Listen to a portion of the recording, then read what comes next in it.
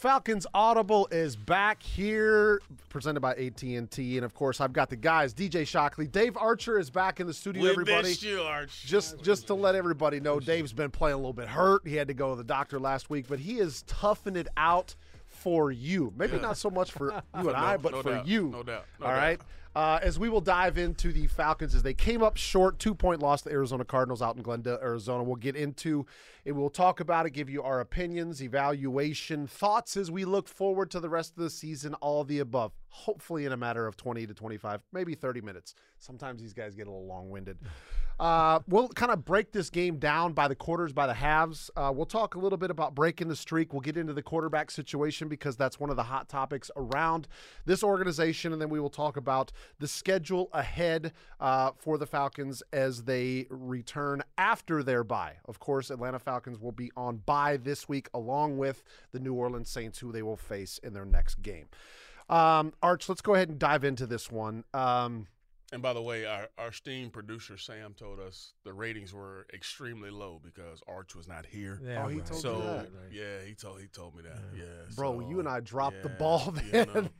No. That's not true. This is the meter mover right here. Yeah, mover. Right. So Arch, on cue, move the meter then. So let's start with the first quarter, maybe ball. even into the first half, right? We missed Arch, though. One of the keys that I had for the game was to win the first quarter. It's been somewhat of an issue this year. Atlanta Falcons going into the Arizona game had been outscored 33-30 in the first quarter. They'd only scored touchdowns in 3 games, and in the remaining games, they either scored a field goal or they had not scored in the game. They did not get any points on the board. To me, it's just, especially when you're playing on the road, Arch, it's hard when you don't kind of put the pressure on the other team. Like, you kind of want to strike fast, give your team some momentum, and then maybe you get an Arizona team with Kyler Murray who had just come back to this offense. Maybe you get him a little bit more one-dimensional, but that wasn't necessarily the case for Arizona. Well, I think initially it was. I think that you had a guy, as you mentioned, had not played all year. He tore his ACL late last year, had been out up until this weekend, and really had been brought off their 21-day, that window where you can come off IR for 21 days, and he'd only been brought off, 4 or 5 days prior to, so he practiced this week, that week, going into the game. So there was going to be a degree of rustiness, and I think we saw it with him. One of the interceptions that he throws, we'll talk about that later on, the interception he throws to Landman. Terrible. I don't know where he's throwing it, but I bet he looked at the tape and said, I don't know where I was throwing it either. But he does have the athleticism. So you knew coming into the game, and I wrote down my keys. My keys to the game I wrote before the game. I said, QB on unscheduled plays. Take care of the QB on unscheduled plays. I wrote this about 30 minutes or 45 minutes before the game, and I said, cash in on opportunities. Yep. Those are the 2 keys to the game for me. Yep. We didn't do either one of those. Okay, and it's become a problem now. But early on in the game, going back to what you're talking about, get off to a good start. You didn't. Both teams struggled early on. Both went 3 and out. Yep. Then Atlanta got some footing, long drive. The problem with long drives are you better score because you're shortening the game, and that's what happened. Atlanta only touched the ball 3 times in the first half. 3 possessions. And so you can't really jump out to a big lead. Don't have the ball long enough to do it. So you'd like to see some more explosives built in there, but I do think that they did get some footing, to your point, and really kind of a crowd that was they were there, but they were waiting to see if Kyler was going to do anything, and he didn't really do anything early, so you kind of controlled the atmosphere of the game the way you played, and I guess that was a positive. Yeah, and going into this one, I mean, DJ, you kind of had the quarterback matchup between Kyler Murray coming back, his first action of the year, obviously Taylor Heineke with another start in this one. We'll get to him a little bit as far as what happened later in the game, but kind of assess what you saw early in the game by the 2 quarterbacks in this one. I think to go back to what you guys were just talking about, and in those 3 possessions, the 2 you scored in that first half, you had a 12-play drive and a 13-play drive. And I could understand where Archer's coming from, where maybe you want to push the ball down the field more. I know, when you watch some of the TV copy of it, and I went back and saw that, and, I guess Adam Archuleta, who was on the call, it was, late in the ball game, maybe 3rd, 4th quarter, and the Falcons hadn't thrown a pass over 10 yards, to that point. So it tells you the methodical nature that the Falcons went down and scored in, which is something hard to do in the NFL because there's always something that's going to go wrong like it did. And You had a roughing the passer penalty that helped you convert. You had Heineke go down and, the holding call on 1st and goal, and you get pushed back, and then Heineke makes the good run on 2nd and goal, and then you find Scotty Miller for the touchdown. You overcame, I thought, some miscues on their behalf to get points, which was big. When you talk about the two quarterbacks, though, I think you knew coming in that Kyler was going to try and make plays. I mean, you turn on the tape from what he just watched the previous week, and you see what Josh Dobbs was able to do on his off-schedule plays. You knew that was part of his game, though. I don't think he had to watch Josh Dobbs to go out there and play the way he did, and that was kind of the way he went about his business.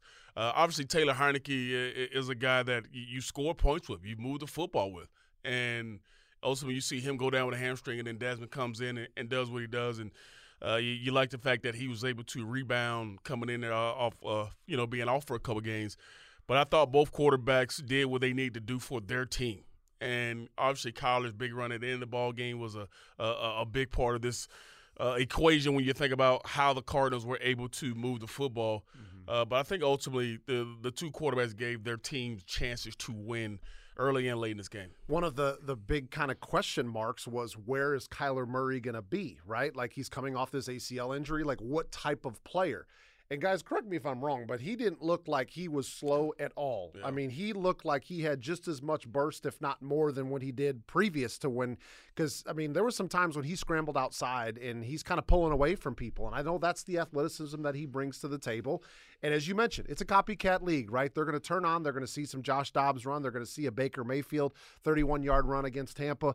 They're going to see some quarterback opportunities, and Kyler Murray was able to make them pay for that a little bit, Arch. Let's go into the second half, because I think it's interesting. You guys brought up the Nate Landman interception. Great job by him being there, having his eyes on the football.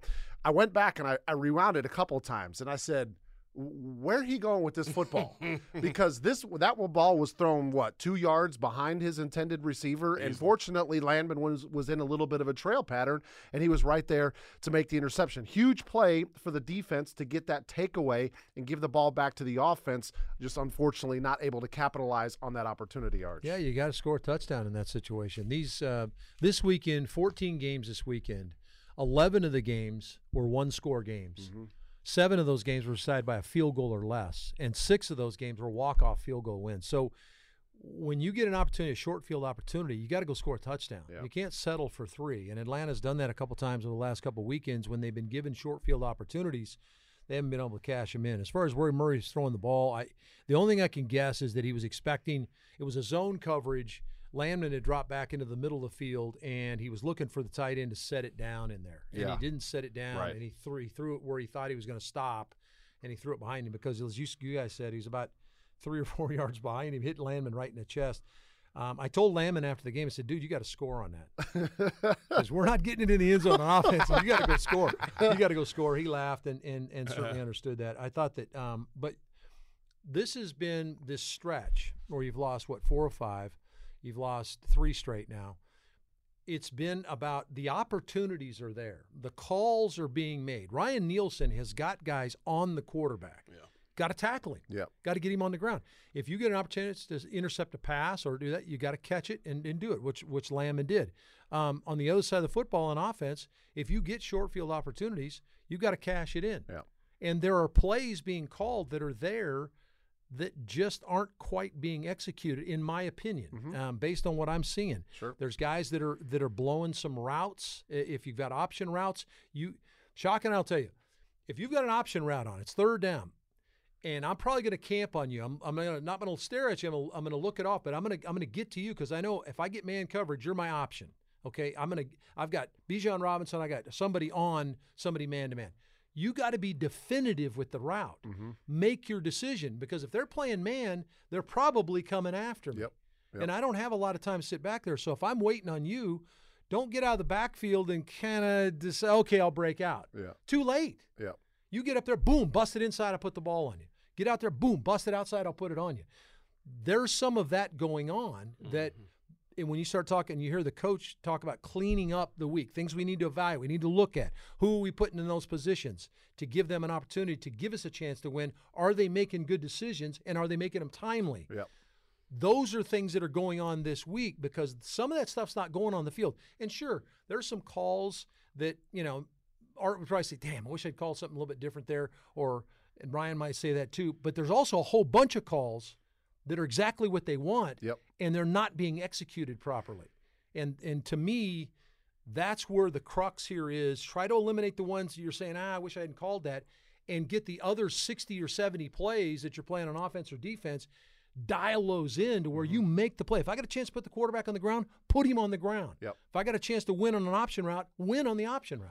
And what I'll say, too, to your point, Arch, is we're not going to sit here and make excuses for the one or two calls because you could make the argument that every coach in the NFL, every offensive and defensive coordinator, every single week, guys, has 2 or 3 calls that they wish they had back, right? That they're like, I'll take that one. That was my mistake.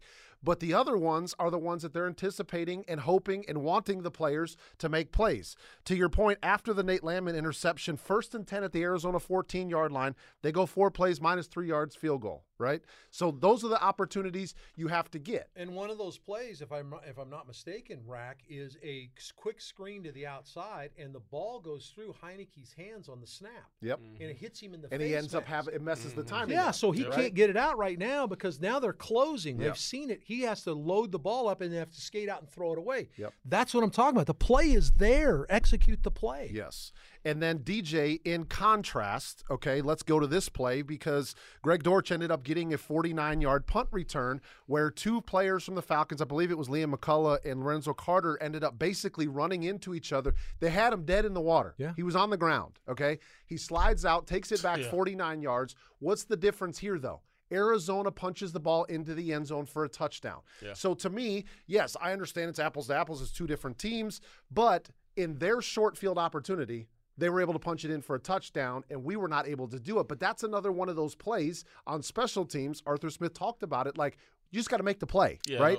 No doubt about it. I think we all know all 3 phases go together. We don't have to say that. And when you have instances like that and the other team kind of does a good job of converting, it makes it tough on you. I go back to even the week before that where we get the scoop by Lorenzo. We go down to the 1-yard line.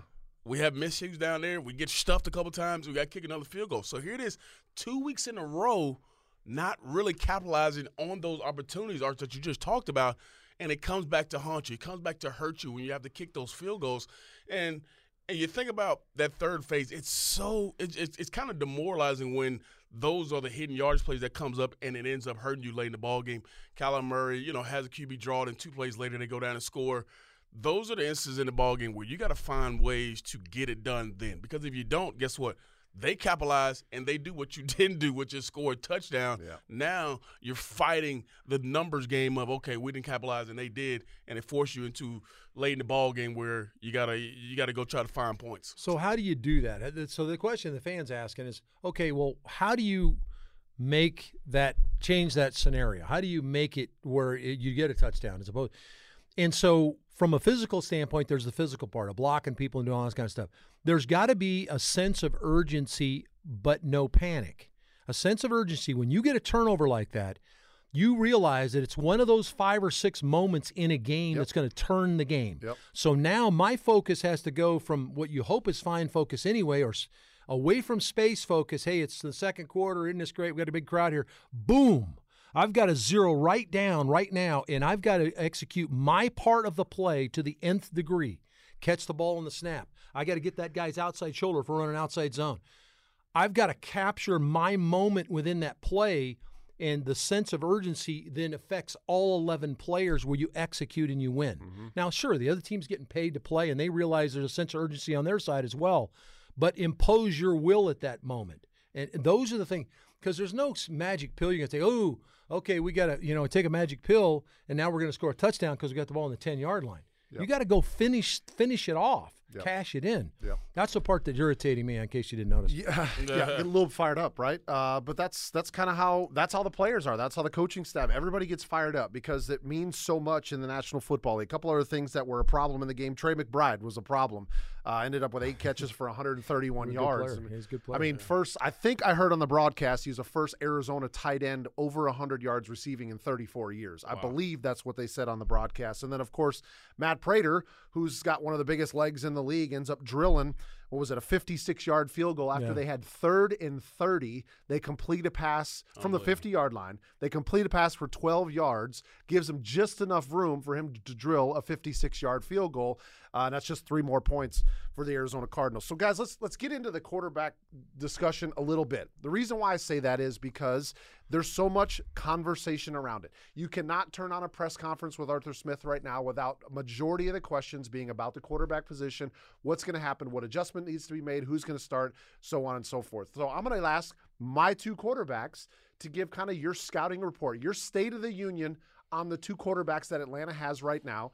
And if you want to give your opinion on where they go moving forward, that's fine. But, DJ, where do they stand right now with the quarterback room for the Falcons? I think where you stand now, number 9 is your guy. That's my personal opinion. I haven't heard anything. Haven't talked to anybody. But if I'm purely watching off of what we've seen throughout the season, we've seen Heineke come in and do some good things, but then we also see things not work out. I mean, we've seen a bunch of instances throughout a ball game where it just looks like they haven't been on the same page on certain things, and it's the options route that Arch talking about. I remember one in the ball game that was nearly intercepted, and the guy could either break in, break out. He breaks inside, but he has all the room outside to really, go out and catch his option route. You got an outside release by Jonnu Smith, and, the receiver breaks inside instead of outside. And I think that this is a good time for the bye week because you have so many things that you could go back and watch. I heard Bijan Robinson talk about, hey, this week, you might have said it with you, Arch. I'm going to go back and I'm going to watch every run. I'm going to watch every catch, and I'm going to see how I can improve on my tracks. I'm going to improve on the things that I see. And I think this is a perfect instance for this staff, for these quarterbacks to go back and watch everything they've done in this first half of this season and say, okay, how can I individually get better? I think number 9 is your guy. I think Ritter gives you an opportunity to do a lot of great things. I think you went into the season wanting him to be the guy. And I heard Arthur Smith talk about he talked to Joe Gibbs and said, all right, I had to sit Mark Rippon for a while, and he came back in and, he led us to a Super Bowl, which we all hope is the case here in the near future. I just think Desmond Ritter gives you the best opportunity to go win at this moment. No knock on Taylor Heineke. He's done a good job for us. But I think Desmond Ritter gives you, with his legs, with his arms, I think the opportunity to sit back and watch after turning the football over like he did. Now to be able to sit back. And I love the fact that I heard that he was still running the meetings with the skill guys. I mean, how cool is that? That Taylor Heineke knows that at the end of the day, this is still probably Desmond's team. I still want him to go out and do these type of things, and that tells you he's still locked in. And when you sit back as a quarterback and something is taken away from you, you have a different perspective from it. It's different watching it from the sideline. It's different watching another guy on film make those same plays or not make those plays, and now you can sit back and say, okay, here's what I would have done. And if I know Desmond Ritter, like I've seen him throughout training camp through the last, year and a half, he has taken everything that he has had miscues with and learned from them and is willing to get better. And I thought we saw it in the game, late in the game. He made some really good decisions, made some timely throws, let the football go on time, obviously used his legs for a big touchdown, put the ball in his left arm running into the end zone this time. Like, those are small things that you have to learn from. It wasn't mentioned, but it's something that you look at and say, okay, this guy's went back and said, all right, these are the things that I need to improve on if I want to be the guy. Arch, the giveaways, the biggest issue that Desmond was kind of battling early on in the season up until they made the change with Taylor Heineke. Taylor Heineke comes in, and the big discussion is they're scoring points. But at the end of the day, I look up, and with Taylor Heineke at quarterback, there was still 3 losses on the board. At the end of the day, that's all that matters, right? Wins and losses. Taylor Heineke completing 55% of his passes, Desmond Ritter 65%. What's your state of the union of the quarterback room? Well, in this game, I felt like it was the right thing to do to start Taylor because of some of the things that we saw, prior to with his effort in the way he played. So you start him in this game. I thought there was a reluctance to turn the football loose in this game while Taylor was in the game. And this is just my observation as a quarterback, seeing when windows are open, when you're throwing the deep end cuts, when you're supposed to turn it as you come out of play action, when you throw that curl route.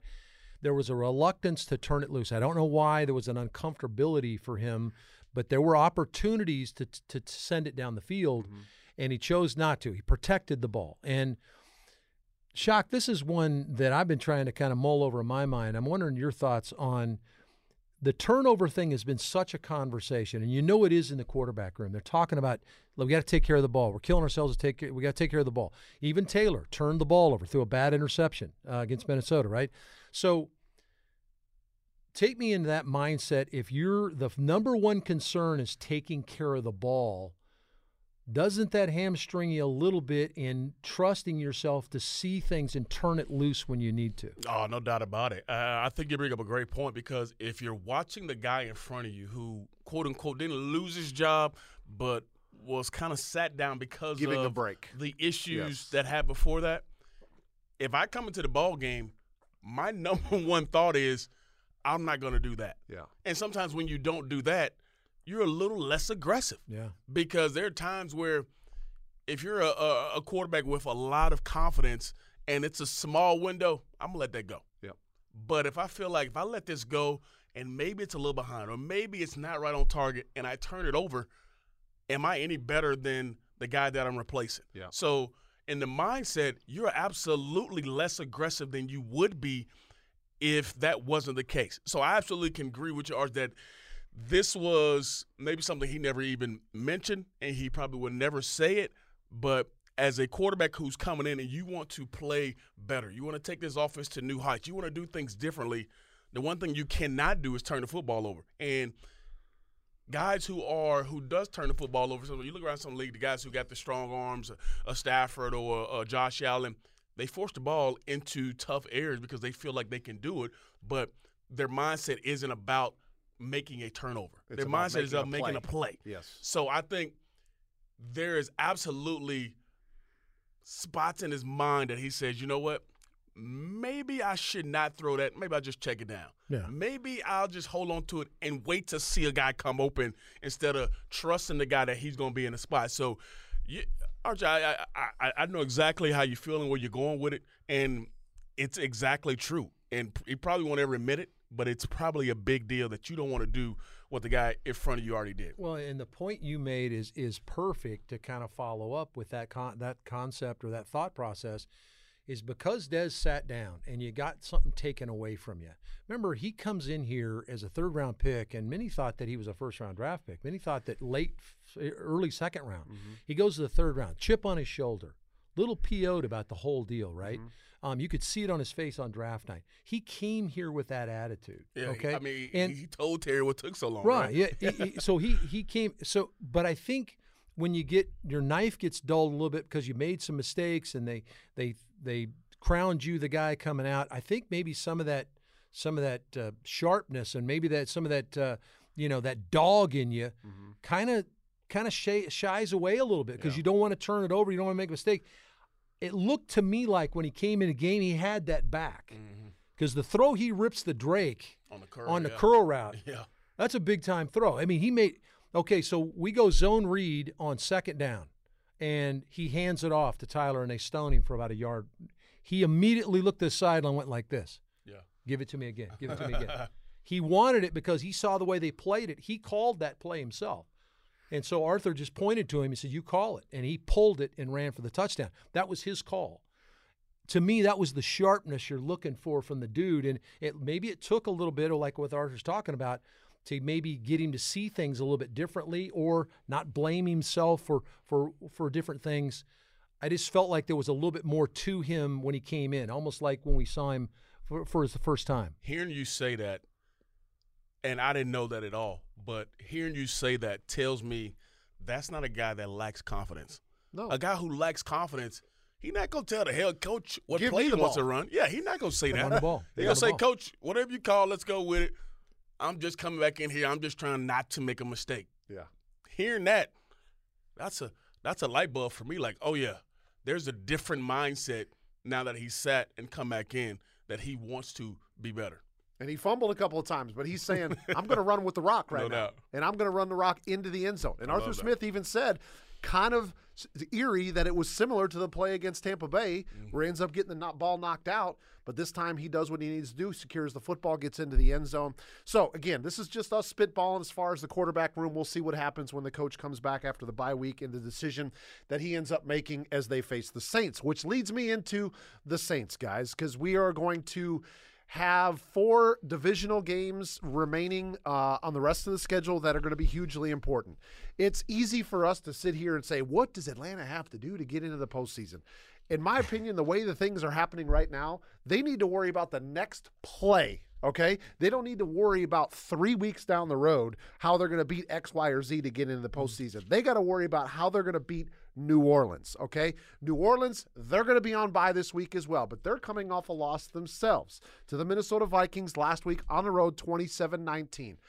So, Arch, I know we talked about the Saints last year, and we talked about how they get after the quarterback, how certain guys have been a problem for the Atlanta Falcons, but there are also a number of guys on that Saints defense that are now wearing Falcons colors. Right.